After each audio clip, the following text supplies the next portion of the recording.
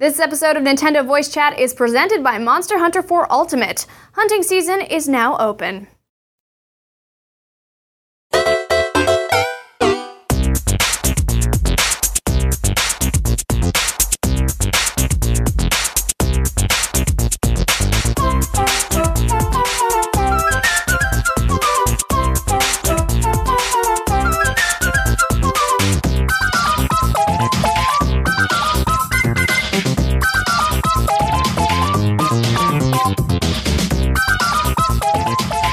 IGN's office in San Francisco, you're listening to Nintendo Voice Chat. For the week of February 12th, 2015, thank you very much for joining us once again. I am Jose Otero, and we have a special guest already on this program, the NVC debut of Daniel Krupa, IGN UK editor. The Krupa Trooper. Shall I apologise in advance for my appearance? Why? Hopefully it's good. Hopefully I'll bring insight. You'll be fine. Some I was expecting levity and... Yeah.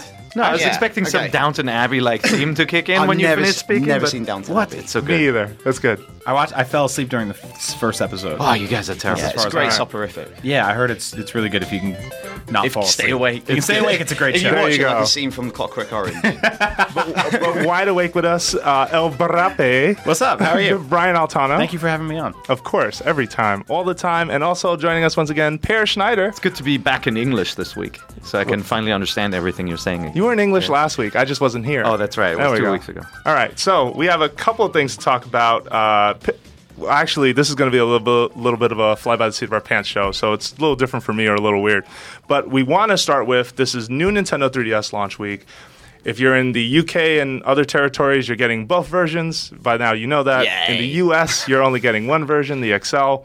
All versions don't come with plugs, though, so we all have something in common. Stupid question. Did this launch in the UK right now, too? Yes. Or? Yeah. Oh, 13th. same day. Same Okay, day. cool. All right. And once again, I think we should kick off with transfer stories because this has been kind of a thing a lot of people are asking us about.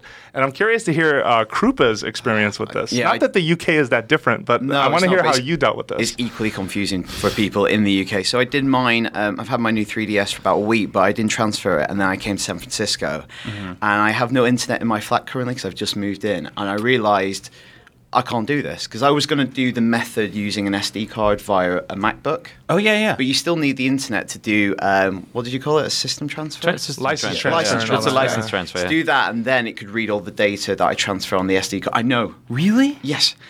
I tried to do it tethering to my phone, which is not ideal. So I dashed into the office on Saturday morning before I needed to be at Heathrow, and I had a time limit of 2 hours to get this done. Uh-oh. And I just did it. Wow. I just did it. Okay, Wow. that's you. I nearly didn't get through security, That was but I nine, just did it. 9 hours shorter than it took me. So that's the whole transfer of the games. Yeah. So that's the additional time. Yes. Again, this is all confusing. And I'm on my desk in the London office, the London IGN office, with the instruction booklet, which I think is next to useless for doing this. Oh, absolutely. Various browser tabs open up. Videos guiding me through it, and I still wasn't really sure the best way to do this. Did you notice that the instruction on how to open the back is in a different area than the transfer? They should be a JPEG. It doesn't even you flow look at it, right. you're like, wait, how do you do this? And then you like rifle through some like pages of text Yeah. and small print. You're like, oh, there it is. You got to poke the sides Then you with flip the stylus. back, yeah. Yeah. And like there's that sort of like buzzing, murmuring fear in the back of your brain the entire time that if something goes awry, you have to call Nintendo customer support and be like, all of my games are gone. That's sort of the thing I was kicking around in the back of my head was that the last few years there have been horror stories of people's 3DSs getting stolen and them just not being able to just click a button and everything was back to them. Like So, everything they had to do was my somewhere else. girlfriend, when she did the last transfer, lost 130 hours of Animal Crossing time. Oh my god. I'm pretty sure I know what she did wrong, but I'm never going to tell her. She doesn't listen to the podcast. I want to make sure people don't think like No, it's not. something goes wrong No. all the time. Like if the transfer process gets interrupted, the systems recover, right? Like Yeah, what yeah. happens at the very end of the transfer, and this is just to kind of reiterate, the game licenses are in the name of the system. Let's say your system's name is Daniel. Yeah. And your IGN, your Nintendo ID is Daniel IGN, right? Like all the licenses are in Daniel, not in his username, not his Nintendo ID. And so what has to happen is one 3DS with, the Daniel ID has to talk to the new 3DS with Daniel 2 ID and tell it, I no longer use these licenses. You now use these licenses, and that happens at the very end. Well, and to add to the confusion, the question we keep getting that we're actually looking into this right now for you, dear listener, is that if you bought a system with something pre-installed on it and you're transferring to it, what happens? Now, this is not a first-time thing. This has been happening with like the Animal Crossing 3DS, with the Fire Emblem 3DS, the Link Between Worlds 3DS. I think you had to actually download the game. It didn't come pre-installed that I can remember.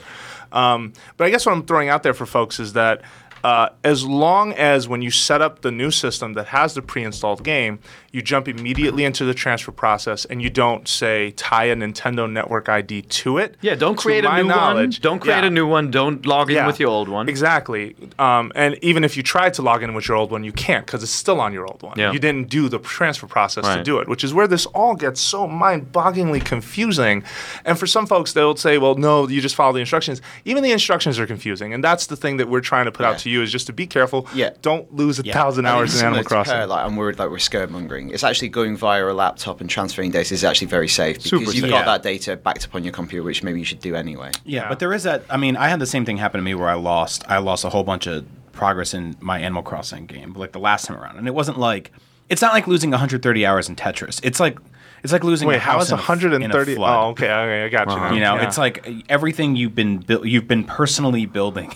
You've been paying off this raccoon for a year, and now it's gone. So we created. You know, if you search IGN 3DS wiki, there's a section where we describe the transfer process between all the different units, and there's a 3DS to new 3DS transfer, and we outlined all the three principal processes of transferring your data. One is, using a PC to back up the data and then transfer it to a new memory card, blah, blah, blah. There's one that is, loading everything through the internet, which takes forever, and there's one where you only transfer the save game data and the licenses. It goes very fast, but then you have to re-download the games basically a la carte one by one, right? But you still own them. So we posted that and promoted it on IGN, and like a lot of questions came in very specific to, will this move, will I lose that? So I just want to address that. Like if you had a DSi game like Four Swords, during the transfer process, it asks you to, it actually addresses it and will save that game specifically through to the SD card.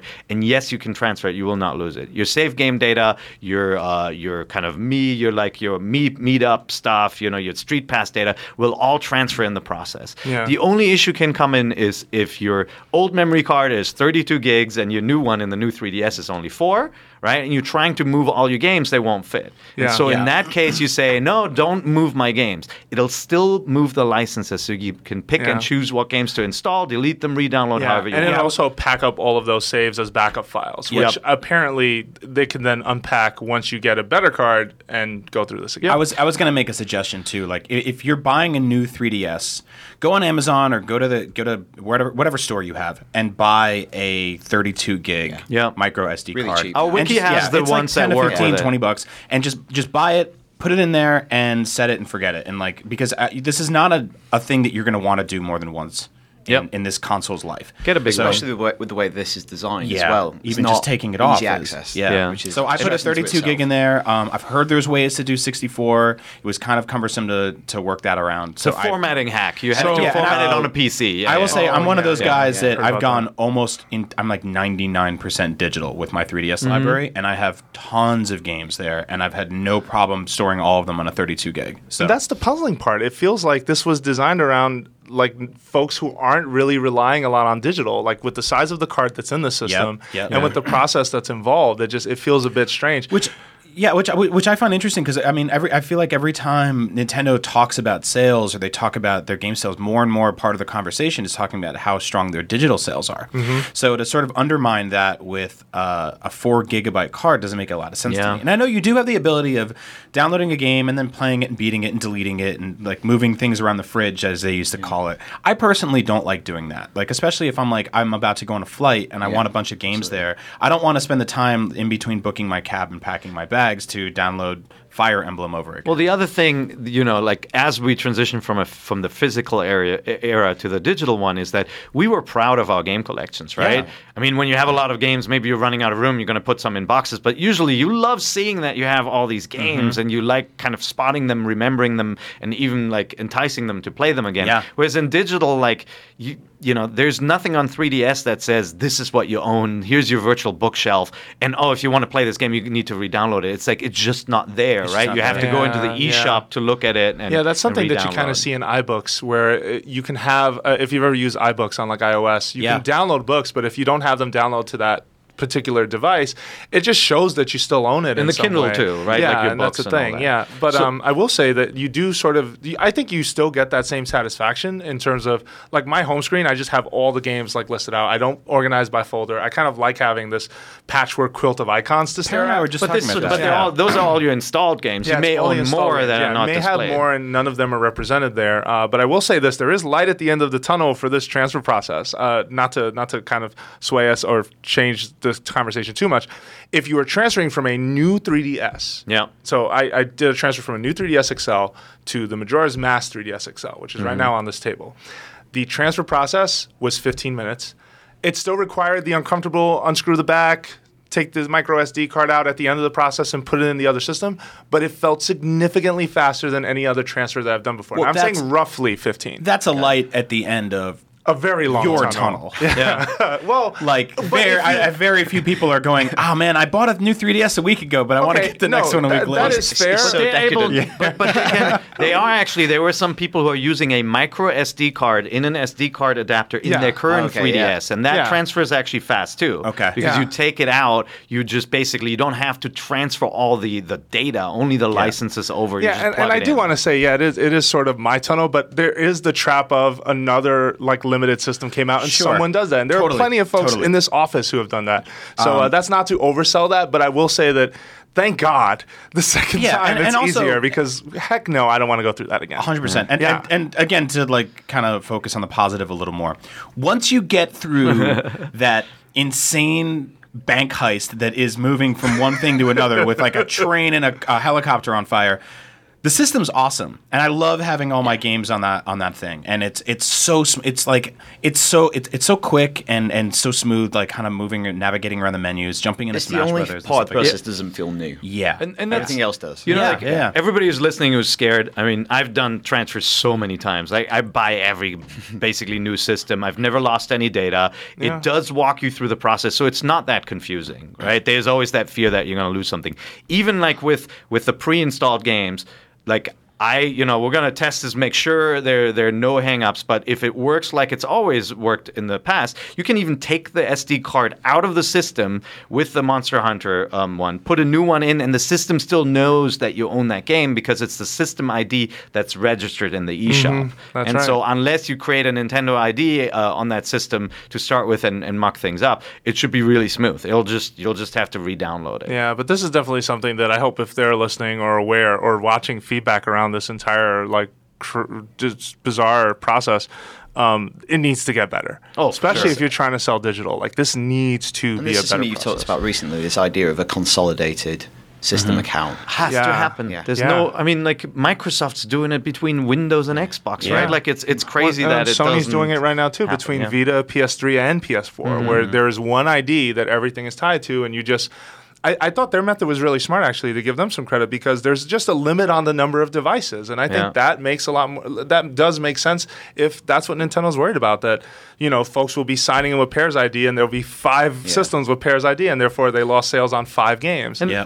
and the most successful systems and digital download universes out there figured this out early, right? iTunes, I can license a new laptop. I don't have to re-download every album on every device I own. The same with Kindles, right? If your household has 5 Kindles, you can transfer the data to all of these, right? There are limitations in place, and Microsoft tried to do that too, where Yeah. you can play a game on any device in your house or with a PlayStation, but only one at a time. And so that's what I'm expecting from Nintendo in the future, to make it really, really seamless between different devices as well. Yeah, and pay attention to their mistakes so that you don't go making your own. Exactly. Yeah, no, that's a really good point. It's a when. It's not an if. They have to do Yeah. it because it is so freaking broken. Cool. All right. So then let's move forward to talk about Monster Hunter. And Daniel, I'm really curious to hear your experience on this because I saw you wrote a piece for IGN talking about why it's okay. I think the angle was why it's okay you're starting now. Yeah. Yeah. The piece is called Why It's Okay If You've Never Played Monster Hunter before. Because Okay. I've never played Monster Hunter before. And it's really easy because in the UK we get offered a lot of the same opportunities you get. And I'm like one person, so I turn down a lot of stuff, especially when we have someone on the staff who knows Monster Hunter really well. And you'll write a better preview for the people who really like Monster Hunter. And it was really easy for me to say no to this opportunity, but I thought, hey, I really like monsters. I really like monster design. I really like horror movies. This seems like a game that I really get into. Yeah, my ears are very perked up to all this because I'm in the same exact position. So I was like, I'm a first-time serious player. Okay, good. Oh, cool. Okay. I just tried it on Wii back in the days, and I I thought I was couldn't outing get into myself it. here, and I was going to get. Okay, good. So I went, hey, let's go along. I played it about 10 hours before. I interviewed the longtime series producer Sujimoto. Yes. And the current creative director. And it's not the most kind of insightful piece in terms of if you've played Monster Hunter for a long time, but it's just like, this is what it's like to get into this game. Yeah. And I feel sorry for Monster Hunter sometimes because I think Tri was the one that everyone thought it was going to reach the Western audience. And I think it's always, every time a Monster Hunter game comes out, it's kind of forced into this narrative where it's like, it's huge cult success in Japan. But even prefacing its release like that dooms it to being a cult. Yeah. I just think it turns people off. It's a weird thing to say before a game comes out. No, Yeah. and I feel like we do fall into that trap of, is this going to be the one? We did it with Freedom Unite, we did it with Tri, we did it again with 3 Ultimate, and we're to some degree, the question is still hanging in the air with 4 Ultimate. Is this the one that finally hits with this audience? Because what has made it such a difficult game for new players is that it takes a village to really raise a good hunter in Monster Hunter. Like, you need other people to kind of shepherd you through some of that game's weird choices when it's starting out. Yeah. But the thrill of downing that monster is so good. And that's the biggest thing I wrote about is a game that wants you to learn a lot. Yeah. And it's not called Monster Killer. It's called Monster Hunter. There's a lot of things you have to pick up, and if you're on your own, it's quite confusing. Yeah. There's the menus are quite dense. Tutorial system's not very good. There's lots of stuff that is just put in your you inventory. had to see I have years no idea ago. what I'm doing. I'm cooking a steak through a mini game. Ooh, there's steak cooking in there? I've got a whetstone. Jose loves What getting do steaks I do from with you. this? Yeah, when There's you lots get of it stuff right, like that, you hear a and- voice that's like, tasty. Oh, so that's like your steak dinner bets. That's awesome. Oh. When you get it right, you get a steak. I guess. But yeah, that was what turned me off with the Wii version. Like, we often complain about games that hold your hands too much. Like, Twilight Princess is like the farm scenes just kind of get old after a while, right? Even though learning how to flip the goat or whatever that thing was super important to the ending of the game, it felt needless. Spoilers. And I already know how to climb a fence or cut a sign or pick a rupee and all that stuff. And so then you play Monster Hunter and you're like, all right, go ahead, right? Yeah. Like, that's your tutorial. And when you actually read all the things, it's just so overwhelming. See, but I appreciate that, and you and I have had these conversations a little bit too about, and not to go too far off topic with this, but about in Destiny, where there's a lack of telling you the amount of progress that's been made on a bridge or something in a raid. They intentionally hold back details because they want you to kind of rely on teamwork. I think it's intentional. Really? I absolutely think it's intentional. No, because you rely on that teamwork and that feeling of the satisfaction that comes with execution. I feel like there is an incredibly satisfying feeling, going back to Monster Hunter, when you with a team know when you should be attacking, when you shouldn't be attacking. The monster has obvious tells. What kind of, have you been departing on this a little? I got your Street Pass card, so you're playing this game. Yeah. What's this been like? How many who have you killed? I'm waiting for there to be a big online community. Okay. So I can All right. play with, because I think that's part of their core mantra. It is. So when I spoke to the creative team, you've got to realize, if a game is insanely popular in the East, it's got a huge fan basis. You want to build a game to cater for those players who are really familiar with your mechanics, your systems, all that sort of stuff. Yeah. But then how do you make that game also appeal to a wider audience? Yep. And I asked them this question. It's like, how do you keep the people who know everything about your game, that have put in hundreds and hundreds of hours, how do you challenge them, but also make it friendly for you and me? Yeah. That's really tricky. And they said they don't factor that in. They just want to make a good action game because they think people can get into a good action game, whether they're acquainted with the systems or not. And the other one is online play. They want their kind of seasoned, battle-hardened hunters to raise the next generation, just like hunting is done in caveman times. Yeah. I will teach you my hunting skills Yeah, because I know yeah. the best way to take How do you down teach a me though? jaggy. How will I learn? Can you talk to me? Can you give me This is the problem. instructions? Or When there's the challenge, Yeah. it becomes you're either typing messages through chat, which if you've used a 3DS for Animal Crossing, you know that that's not the smoothest way it's to not do good anything. in battle. It's not- more it's the not- in Yeah. between. Yeah. Yeah, no, it isn't easy. You'll get for mauled. sure. So it is literally like caveman times. Yeah, like, but it's like you're hunting Yeah. a lion. You start texting. It Yeah. will kill you. all right. Yeah, but you also have, this is true. But you also have, if there's one thing I've noticed about the Monster Hunter community, though, is if you do find a group of experienced hunters, they are very willing to help I think you that's part of shepherd it. They're you not through like all of you're it. holding us back. I think they No. realize that it's part of it, and they want Yeah. to keep their community young Yeah, as well. and invite new absolutely. people. Like cool. to them, growing that community matters a lot. Like I've played with folks who have put crazy amounts of hours into 3 Ultimate, and they're always like, "Hey, come join us! Hey, come join us!" No, we'll show you this part. We'll get you through. Like, because there are some bosses when you get to them, the game's way of communicating it's time to upgrade your equipment is when you run up to a boss, like you do every time.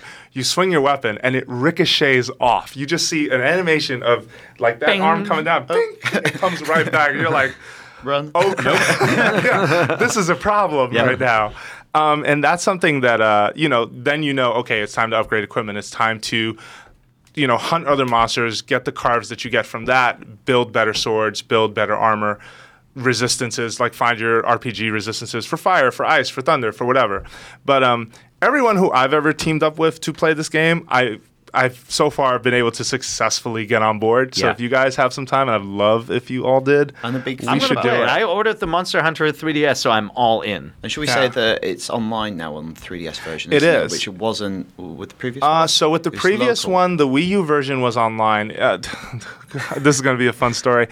If you wanted to get the portable version online, you had to use a Unscrew the utility. back. No, you had to use a utility on your Wii U that would basically talk to your 3DS and give you an online access to it. Oh, so you kind It of was like the tethering weird- to your... Why? Yeah, so if you didn't buy 3 Ultimate, Just fun. yeah. Just if you didn't it. buy 3 Ultimate, Just why? this was your pipeline to the rest of the world. why is nothing ever? essentially. Well, life is so difficult. That why can't things like this just work? Yeah. Like my commuter card stopped working this morning, and I had to go to the wrong train station. And then they were like, "Call somebody." And then they were like, "Your bank account, your thing expires in a month, so you have to switch your card." Why can't I just play? Why don't video games just work? Life is so difficult. Forget it. I'm just not. I could forget it. We've lost Brian. No, but I will say, San Francisco is stressful. It really is. oh, it is. It really is. And you get home and you want to play a video game, and you can't without giving it a drop of your blood. When we don't have that peripheral. Yeah. Oh man, that's the opposite of the. Yeah, but you get Angelina faceplates. Jolie So I'll peripheral. trade you. Yeah, you with your fancy faceplates. That's it. Hey, by the way, Nintendo Europe tweeted out this like exciting tweet saying like, "Woo, look at the beautiful colored buttons! Only a man. couple of days left." I mean, you bastards! They're like rubbing it in. That's it's really interesting to watch the joy and optimism in their tweets versus the responses they're getting in their tweets. Like somebody the other day was just like, "You can use your Shulk amiibo," and everyone was like, "I can't buy that anywhere. Why don't you sell it in more places?" It truly is the promised land. Yeah, exactly. Clearly. Oh yeah, that's right. You guys. Well, let's take a like- quick break. Actually, wait. I'll let you finish. No, then but we're gonna the go to break. 3DS commercials, Yeah. none of that I have seen mention the special edition Majora's Mask 3DS. I do you haven't mean, seen on television? Yeah, on TV In the US. The commercials in the US, that's like it doesn't exist because like so that would be adding insult to injury. Is like get the latest Majora's 3DS. Yeah, you can't. find I haven't seen it in the wild anywhere It doesn't have the game on it. for pre-order. No, you guys get it with the game on it. So actually, Oh, awkward. awkward. You guys get the faceplates. You get the fancy pants system with the but game installed. I got SNES a year later, so You got- I how got much no is sympathy one? for you. What do you pay for one though? Like remember, it always comes I'm with not that sure. price tag, Yeah. the UK Yeah. price Well, tag. there's no, because Nintendo doesn't set prices in the UK. So, well, let's hold that thought. Actually, I want to dive deeper into that discussion, but we're going to take a quick break first. When we come back, let's talk about Nintendo's presence in the UK and what that means.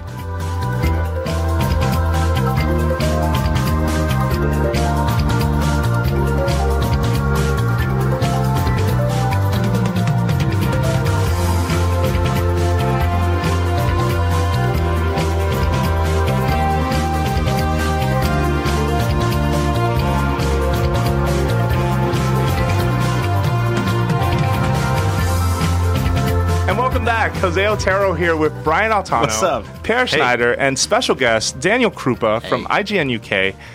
So, Daniel, I especially love the fact that you joined us this week, because if there's one thing I feel that our podcast is very guilty of, is always the American perspective, and never really a lot of insight on what's going on in the UK. so Nintendo's American. presence. You are. You've gone native. He doesn't even check the German papers anymore. So I'm he shouldn't Italian. even. Does that count for anything? No, I'm half Ukrainian. So. Oh, no kidding. But I'm really curious to hear sort of Nintendo's presence in the UK and sort of, you know, where their successes are, where their failures are. Like, I just feel like I don't know. And they constantly throw cool things to you guys. I think Nintendo's one of the few companies where we can still talk about the big differences between the US and the UK. I think the other ones are more global and similar. But the thing is, I don't know. I know this isn't MVC, but I don't think I can talk about Nintendo without talking about PlayStation in the UK, because so I grew up as a Nintendo kid, as lots of people of my generation did. As my cousin, who's 5 years older than me, who really got me into video games, he was a Nintendo guy, huge Nintendo fan. We used to have matching Nintendo, like Mario Brothers, like T-shirts and shorts as kids. We have pictures of us sat at dinner wearing that stuff. And That's not that sad. I wore a Super Mario Brothers 3 like sweatshirt and sweatpants to picture day in 3rd grade. I'm sure I've got it the said same Nintendo set. down the leg. Mine did too. I had so I gotta many take that of these. picture up because that man. Where are your wounds from getting beaten up? Right? Yeah. I'm like Very- I'm married now. It's Wow. amazing. I They're should just deep be and hiding invisible. somewhere. Yeah. But sure. that was a big part of my childhood. But then at a certain age, he got a PlayStation. And PlayStation was extraordinarily successful in the UK. And I think the thing I always talk about is in 2003, do you know Dizzy Rascal? The rapper? Yeah, of course. So he won a very prestigious music award in the UK called the Mercury Music Award. Yeah. And in his acceptance speech, he says, "We are the PlayStation generation." And he used that more as a kind of cultural signifier for what had happened in the UK. And recently in the UK, PlayStation celebrated its 20th anniversary. And Sony Europe did an amazing job of doing a campaign showing how important PlayStation was for people growing up in the UK. Like, it was just as important as like Britpop and Spice Girls and Euro 96 and all this sort of stuff. And I feel that kind of supplanted Nintendo in a lot of people's hearts in the UK. Like, I always had a Nintendo system still. The best games I remember are playing Nintendo games. Those are probably my fondest memories. But I got his PlayStation when he was done with it. And I think a lot of people had that experience. But that means a lot of people from my generation still have a lot of nostalgia towards Nintendo. And nostalgia in that kind of etymological sense, you know, it's the pain from an old wound. So recently I've seen a lot of people being tempted by Wii U. Yeah. And this is obviously factoring the fact that it's cognitive bias of the people who I follow on social media of like same age, same interests. Yep. But a lot of people in the last 6 months to a year have picked up Wii U's. So I feel... I still think that it has a pull on like British hearts and minds, to use war terminology for some reason. But PlayStation is so dominant and really, I think, kind of pulled a lot of people away from Nintendo, whereas I don't think that happened as much in the US. There was. I think it happened here a little bit, too. It happened here Yeah. oddly in a sort of similar way, where the people outside of the inner circle that were gamers, like parents and uncles and aunts and grandparents, they had this general term for all video game systems growing up, and it was Nintendo's. Yeah. It was like, Yeah. oh, my son's playing the Nintendo, or he's sitting in front of the TV on the Nintendo. Or go play your Nintendo. So I don't playing think we Nintendo. had that as much because we had a more diversity of systems. Like I was huge. My first ever computer was an Amiga. Yeah. Amiga, Commodore were big. That's a common story in the UK. Obsessed with Yeah. it. I used to have huge boxes, and that is like my first memory of video games is Amiga 500. We had that diversity, but the dominance Nintendo had was Yeah. just like night and day. And then the same thing sort of happened when the PlayStation came out. That terminology changed for the people on the outside, and they started saying PlayStation. Okay. You know, like he's playing his PlayStation. But Sony did a very smart thing a few years ago, which was we all sat there and we said for years Nintendo is winning because, or they get it because there's that nostalgia that they can pull from. And Sony one day woke up and said, we have that too. Yeah, because You it was know? always for many years. It was a console, gaming brand without heritage. Yeah. And suddenly hits 20. We have a lot of heritage that we can draw upon. Yeah. There was. I mean, the startup sound of a PlayStation 1 or 2, like it suddenly became ingrained in people the same way the Super Mario Brothers theme song on the NES was for me. I mean, we hire people at IGN now, and they go, I love blah blah. I love the new games like GTA 5, but I also love the classics like God of War. You're like, wow. That's when I leave the room. I'm old. I'm very old, but Yeah. I mean, it's amazing, and I mean, I think they're not wrong. You know, they grew up with what they believe was their old school and what is awesome to them, and Well, Battle that's why. Arena to Shindig. yeah, totally. No, I Kailak, remember. the blood. Yeah, And I think just to kind of add at least like some anecdotal evidence to this, I feel like part of that did happen here. I know it did happen to me. Yeah. I know that the N64 era was the first era that you saw Nintendo kind of take some licks because of certain decisions they had made. And I found myself playing a lot more PlayStation games and a lot more like sort of new IPs or ideas then. But you drop Ocarina of Time, I'm back. Straight back. Like Yeah, we're back yeah. together It's again. always about, you know? the software always pulled you back. It did, I wonder every in time. Europe too. I mean, it's especially in the UK. Like PlayStation in Europe was a UK-run company, and really vocal and clever. Did things differently even from the US. Where I feel like Nintendo's identity was headquartered in Germany, or may Still is. still Still is, there, yeah. right? Been a Like couple of times, it's that identity doesn't easily translate to the UK, right? I Like don't European countries are so different. You can't have this one approach One fits all. size fits all, yeah. And I think that's where Sony succeed because they adopt and assimilate to the culture in which they're in. Whereas I think we just still get the same stuff as the other countries in Europe. I don't think it is region specific. Do you get like German, like Nintendo, like it will tell you the time? yeah, and that's what appeals to us. I can do this, by the way. It's so odd to me, like knowing the differences between the countries in Europe, having grown up there, to have a German HQ Nintendo. Where, by the way, in that market, Nintendo is not number one. I don't think. I just reckon my brains. I can't think of anything that tries to lean or draw upon British culture and especially to lend Nintendo a more British flavor. yeah. I mean, they barely do it here, at least within their games. You know, I mean, there's this sort of kind of like agnostic holidays that happen in Animal Crossing and stuff like that. Yeah. But other than that, nothing really. Like, I mean, maybe on their Twitter feed every now and then they'll be like, "Hey, it's 4th of July, so here's the picture of the fireworks from the end of a Mario Brothers level." But, Yeah, but for us, I guess because we grew up as part of, like, so devoted to that culture. I mean, the NES was such a big success here. The Super Nintendo was such a big success here. I feel like anytime they do whip out Mario, it's almost as common and as American to me as Mickey Mouse to some degree. Yeah. Like, I I don't think- see a Japanese character in front of me or a Japanese company. I see something is very near and dear because of that. But Yeah. I know you talk a lot about Amiibo on this podcast, but is that what Amiibo is going to do for the next generation? It's going to see this idea of childhood being associated with Nintendo, that character being a part of being a kid, and they're making new TV shows. That's another way that Nintendo becomes more than just a game thing. It becomes a zeitgeist thing. It becomes sitting at a table with your cousin wearing Mario pajamas. Yeah, which is, I mean, of course, which is really fascinating to me. Like, I'll be in a clothing store nowadays, and you'll walk by and you'll see a section where there's clothes for people our age. So there was just like those kind of retro throwback kind of like acid wash power up shirts and stuff like that. But then you'll see a kid wearing a Mario shirt, and it's like this is almost never changed. And NVC in 15 years is going to be hosted by people that started with Amiibo, and they started with the Zelda TV show and all that kind of stuff. And that's I love that. I love that idea of this sort of eternal group of characters that just keeps coming back to people. Yeah, I will say, there was one of the big differences between Japan and the West with regards to Nintendo was the merchandising. We talked a little bit about that before here. Like in Japan, you can get anything and everything from earrings to like keychain Game & Watches, all that kind of stuff, right?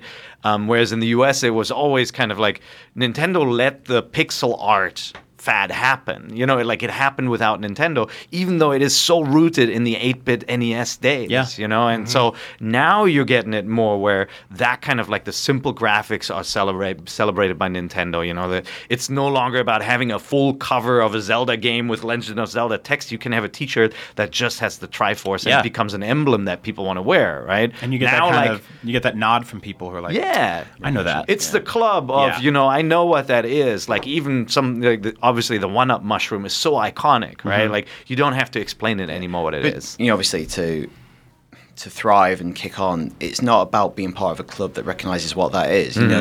Nintendo and Netflix joining forces means that it's not a club. Right. Everyone will know what that Triforce Actually, I'm glad you brought that up because I wanted us to jump into that. I have podcasted before. Yes, clearly. So news broke on Friday that this was coming from the Wall Street Journal, that Netflix is working on a live-action Legend of Zelda television show. Very early. What? No, this isn't like a casting call or something, super specific. But it sounds like Kyoto and NCL specifically are interested, and there were discussions.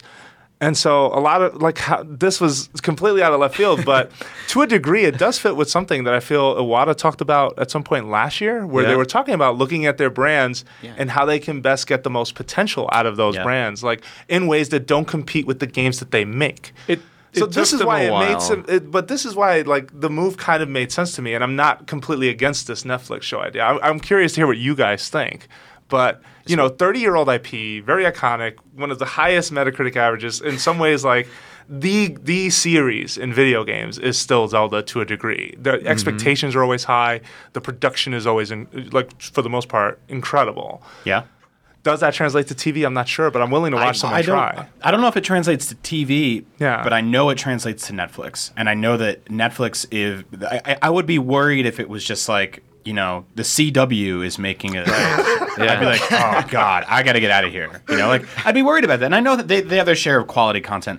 But on Netflix, in the last few years, there's been House of Cards, there's been Orange is the New Black, there's The Fall, which is an amazing show. Marco Polo. They are at HBO level quality when it comes to their standards of programming. And I do love that sort of model of dropping everything on one day. It's a really fascinating thing. And I think it's in absolutely capable hands. I don't know what kind of angle they'll take on this. My brain starts working at the logistics of you have a protagonist that doesn't talk who stars on a show. But they'll toss that out right at the beginning, right? I was really surprised to hear that it's live action. I knew this was going to happen. I think I talked about this before. I have a little bit of an inside track where, obviously IGN was owned by Fox back in the days. And Fox was really interested, and the Peter Chernin Group were really interested in bringing video games to the big screen. So they called us all the time and would ask, what about that BioShock game? Right? Yeah. Do you think people will go see that? And Zelda came up all the time, right? Where the guys we talked to said we reached out to Nintendo so many times. They are burnt by Mario Brothers. They were burnt by the Mario Brothers movie, and they're super protective of both the Mario and Zelda and and the Metroid franchises, to the point where they just don't you just don't get them to come back to the table, even after walking in there with a high-profile director, as has happened with John Woo and Metroid, by the way, in the past. And but it all fell apart. Yeah. So to see it finally happen is really cool. But you saw the CDI Zeldas happened, and I'm sure no license was ever accepted again for the Zelda brand, and then Hyrule Warriors happened with a Japanese company, which was kind of a surprise. Different style game completely. It wasn't trying to be Zelda 2, which one of those games totally looked like it. And of course, there has been animated stuff on television as well. And that's what I was expecting. I was expecting Zelda to be animated because, first of all, it's not going to be as expensive as Game of Thrones, right? And even Game of Thrones struggles with what happens in the books. The huge battles in the books, and then in the show, you sometimes, it's a much smaller kind of setting, and they cut out a lot of that stuff. And so my only issue with Zelda is that it has to be more of a character-driven show, because they're not going to be able to roll out Dodongos and Lizalfos and all these kind of creatures every week, right? Yeah. For me, it's the strange thing. I can imagine how that could be a trilogy of movies, because you strip out the names, and Zelda is Star Wars. It's Harry Potter. It's the youth leaving Indiana home, Jones, overcoming it's evil, everything. acquiring magic, all this sort of stuff. But then translate it as a TV series, and you have to keep that going series to series. The beats are very different, I think. So I'm kind of intrigued about how they accommodate that. But I think everyone who listens to this has a very specific idea of what Zelda is, what it means to them. And you have to immediately let that go. Because for it to be really good, they're going to have to adapt it. All the best things are adapted heavily. I think the Marvel movies, comic books fans are, used to 75 years of continuity with Batman. Let that go. Let them condense things, consolidate things, reimagine it, make it in a different period and different time. There's also the expectations of the way we interact with Zelda games. There won't be an episode where there's an hour of Link chopping down bushes. And you're just sitting there watching it. That's what you feel. That's the first season. A bomb in the bush.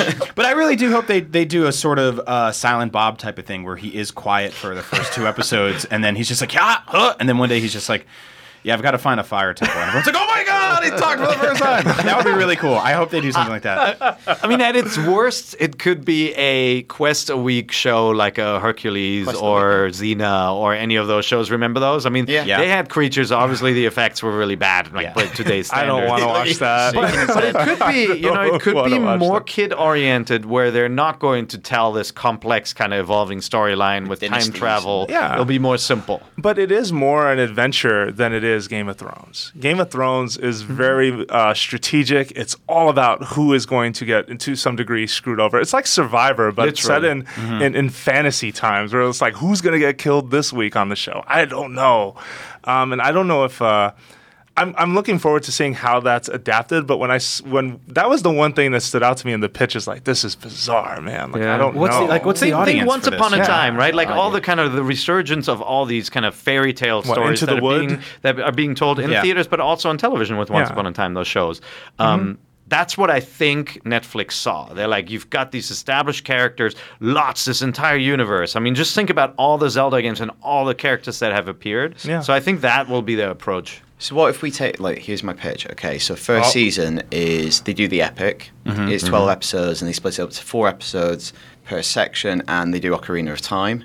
Second series, they reboot True Detective style. You have a different Link, and the Majora's Mask. And they keep doing that. I knew you were going to bring the timeline into this. I was going to I say, it knew doesn't it. work. Will that, because they are targeting kids for sure Yeah. with the show. Will that work with kids? I guess Doctor Who does work with Yeah. kids, and you Yeah. have a changing main Well, I mean, actor. what I kind of don't want to see them tackle something that happened in a game. Like, I kind of want it to be its own thing, because I think once it becomes sort of wrapped up in that, it gets wrapped up in the problems of delivering that kind of And I narrative, suppose- where you and, talk like, to the people and you have who- more defined Yeah, ideas. people of who what watch you the expect. Harry Potter movies versus not read ready the yet. books, like they're always like, oh, this was so much better or so much different in the other medium, and it should be. It's an adaptation. I don't And know. Wind Waker would be very, very expensive. A lot of water. Ignoring the talking boat, you got to have a lot of water. Yeah. yeah. Or Lot of really selling. cheap, you do it all on blue screen. With a little plastic With foil. the plastic boat, and you just put a fan behind him, and his hat flips. Blue.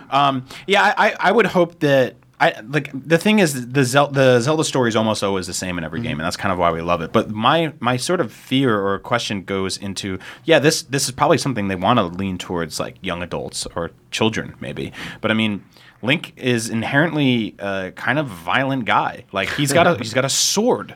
His main weapon is a sword, and when it's not, it's an arrow or a ball on a spike chain or something like that.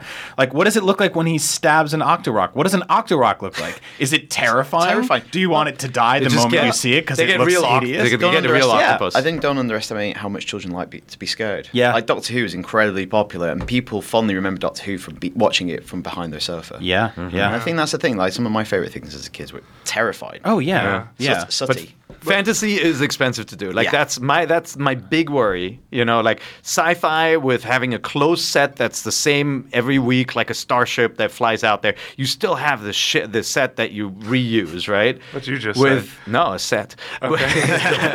But with a fantasy show, you need to go to like the Czech Republic or New Zealand or somewhere to have this varied landscape. Yeah, you can't shoot 6 episodes in Clocktown Yeah. and call it a day, where he's just shooting the balloons down or whatever with a slingshot.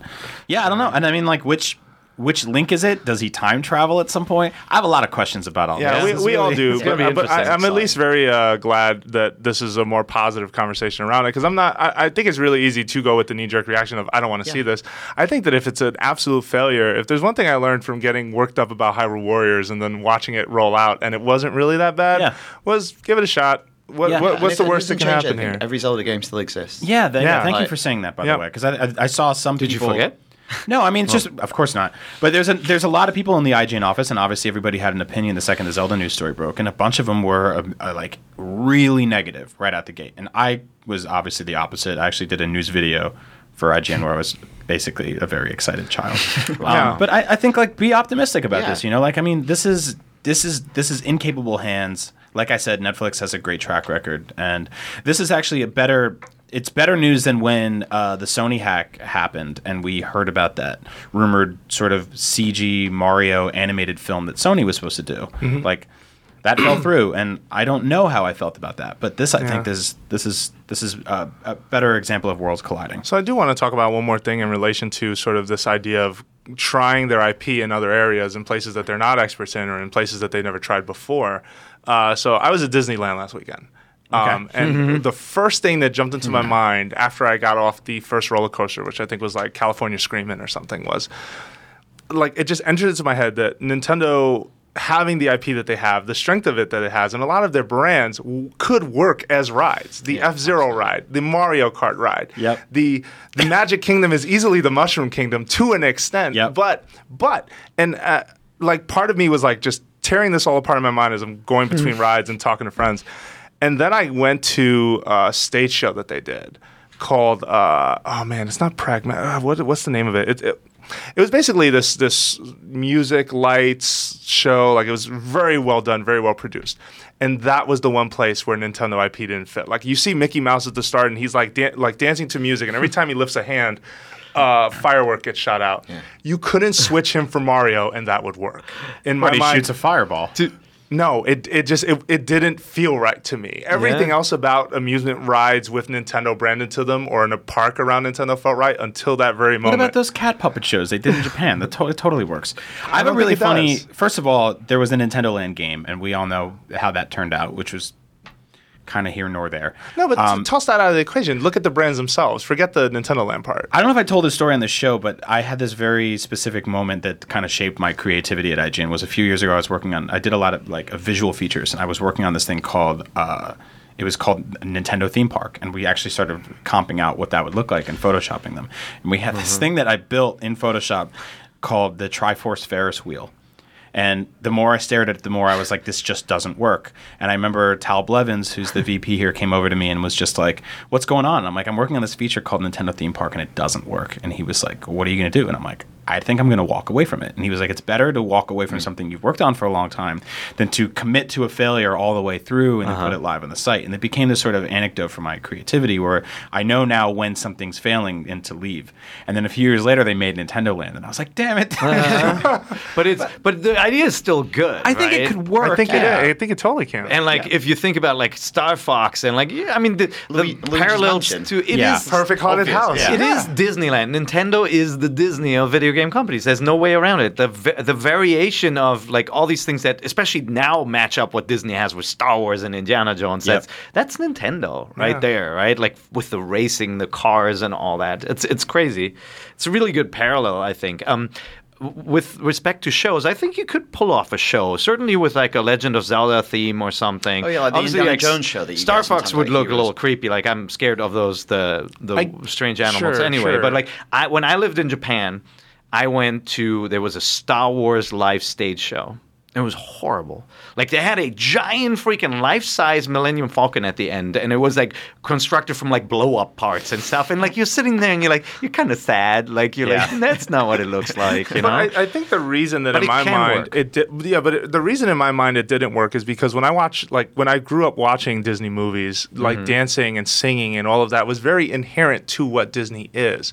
You look at Nintendo games, that is completely absent. It's not about dancing princesses in a ballroom with the Beast or something like that. Like, when you have that sort of angle on the performance, I feel like that's why that stage show works so well. There are moments in there where it's all super coordinated. Maybe that's the biggest part where it diverges. It does, absolutely. Interactive attractions. Or you change it. I mean, like, you can do, like, the shadow puppet style or, like, more practical stuff where you represent, like, you project a pixelated Mario onto a screen and, like, you mix them into the world. I think there's a lot that can be done with tech, too. And imagine getting on a ride and the minute it starts, you like, you're just like, yes, this is what I want. This is it. You know, sitar music playing. Yeah, like I went on. There was this Toy Story ride where it was an interactive game that you're like basically using a little turret to shoot at targets. I'm just like, Nintendo can make this game so much better. See, now I want the Wind Waker remix of It's a Small World, where you're sitting on a boat and you're just driving by all these little cell shaded. It's in my head. Forget it. Don't worry. Very nice. Well, and in Japan they've experimented with some of this, but we haven't seen them commit to something bigger in the West. I think there was like some experiments with Pokemon. Or I was talking to a good friend of the show about it, and I just can't find the messages he specifically told me. We're like, yeah, they've actually tried some of these things, but it hasn't been something like a Disneyland. And I'm not saying I would want to see Nintendo transfer, dump a bunch of money into an amusement park, because there's got to be a huge amount of risk involved with that, which I don't know the business at all. But imagine Nintendo Disneyland partnership where Yeah. there is a Mario Kart ride that you're on as some crazy like roller coaster, or it could be like Radiator Springs, although they wouldn't want it to be like anything else. But this was F-Zero would have to be the roller coaster. by the Oh way. man. yeah, it would have to be. And it's just all if it played the perfect. music, you hear the Mute City, I'm done. The Mario Kart one would be great if at one point a character cuts you off and drops a banana peel and it simulates you doing Spinning. flips and, wah, wah, wah, wah. Like, that would be awesome. And then Luigi drives by. That could be looking at you. You want a theme park where little kids can simulate car crashes. Kind of. Well, that's what I they mean, do well, already, well, right? yeah. Universal Bumper cars. Studios had a ride, like a stunt car ride, too. and it was I've been really there. exciting. Like the Test way- Track at Epcot. So, Yeah, the way the Radiator Springs Drive ends up, it's really cool because it's a cars themed ride and it has all these really cool animatronics of the cars like characters. They come out, they say things to you, but then so there's a car in front of you, and what you don't realize is you both get sent in two directions. You get a tire job, they get a paint job. You both come out to a racing strip, and there's a start in front of you. They count down, and you both go. And I think it randomly picks which car wins, but that's still really cool. You stare at the other really. across from you, and there's a car full of people you don't know. And it's like, hey, what's going on? They're so good. It's really good. Imagineers are so good at just evolving rides. I mean, Pirates is still amazing to me. Like just the way Pirates of the Caribbean looks and the way they updated it. But then you get into Indiana Jones and you're like, wait, I remember this differently. It's because they have multi-paths now and like slightly different things happen. Star Tours got updated. It's really cool to see how they innovate. That with is cool about the Yeah. Indiana Jones ride because Yeah. it starts and ends the same way, but there's different rooms. You can actually see different rooms at different times you ride Yeah. it. I kind so of want good. to. I want a Pikmin one now. Wow. Like what it's What just would like that be? just everything is gigantic and there's giant monsters trying to attack. I like it. I mean, I like it. I think you'd have to get away from your Olimar and you're throwing Pikmin at everything, or maybe you do, and there's a sort of simulated cannon that you have that shoots them. But I think going by and seeing like a bunch of tiny animatronic Pikmin lifting up a giant strawberry was just that's a good way to spend an afternoon. What kind of Pikmin Zora's are you? Fountain Water Park. Me? Yeah. I'm definitely the purple one. You're purple Wait, Pikmin? Say that one again, Krupa. Zora Fountain Water Park. Yeah. Oh, man. the Also, fairy in fountain. Luigi's Mansion, does everyone get a Hoover? No. They get a vacuum cleaner. That would be Hoover awesome. invented vacuums, didn't they?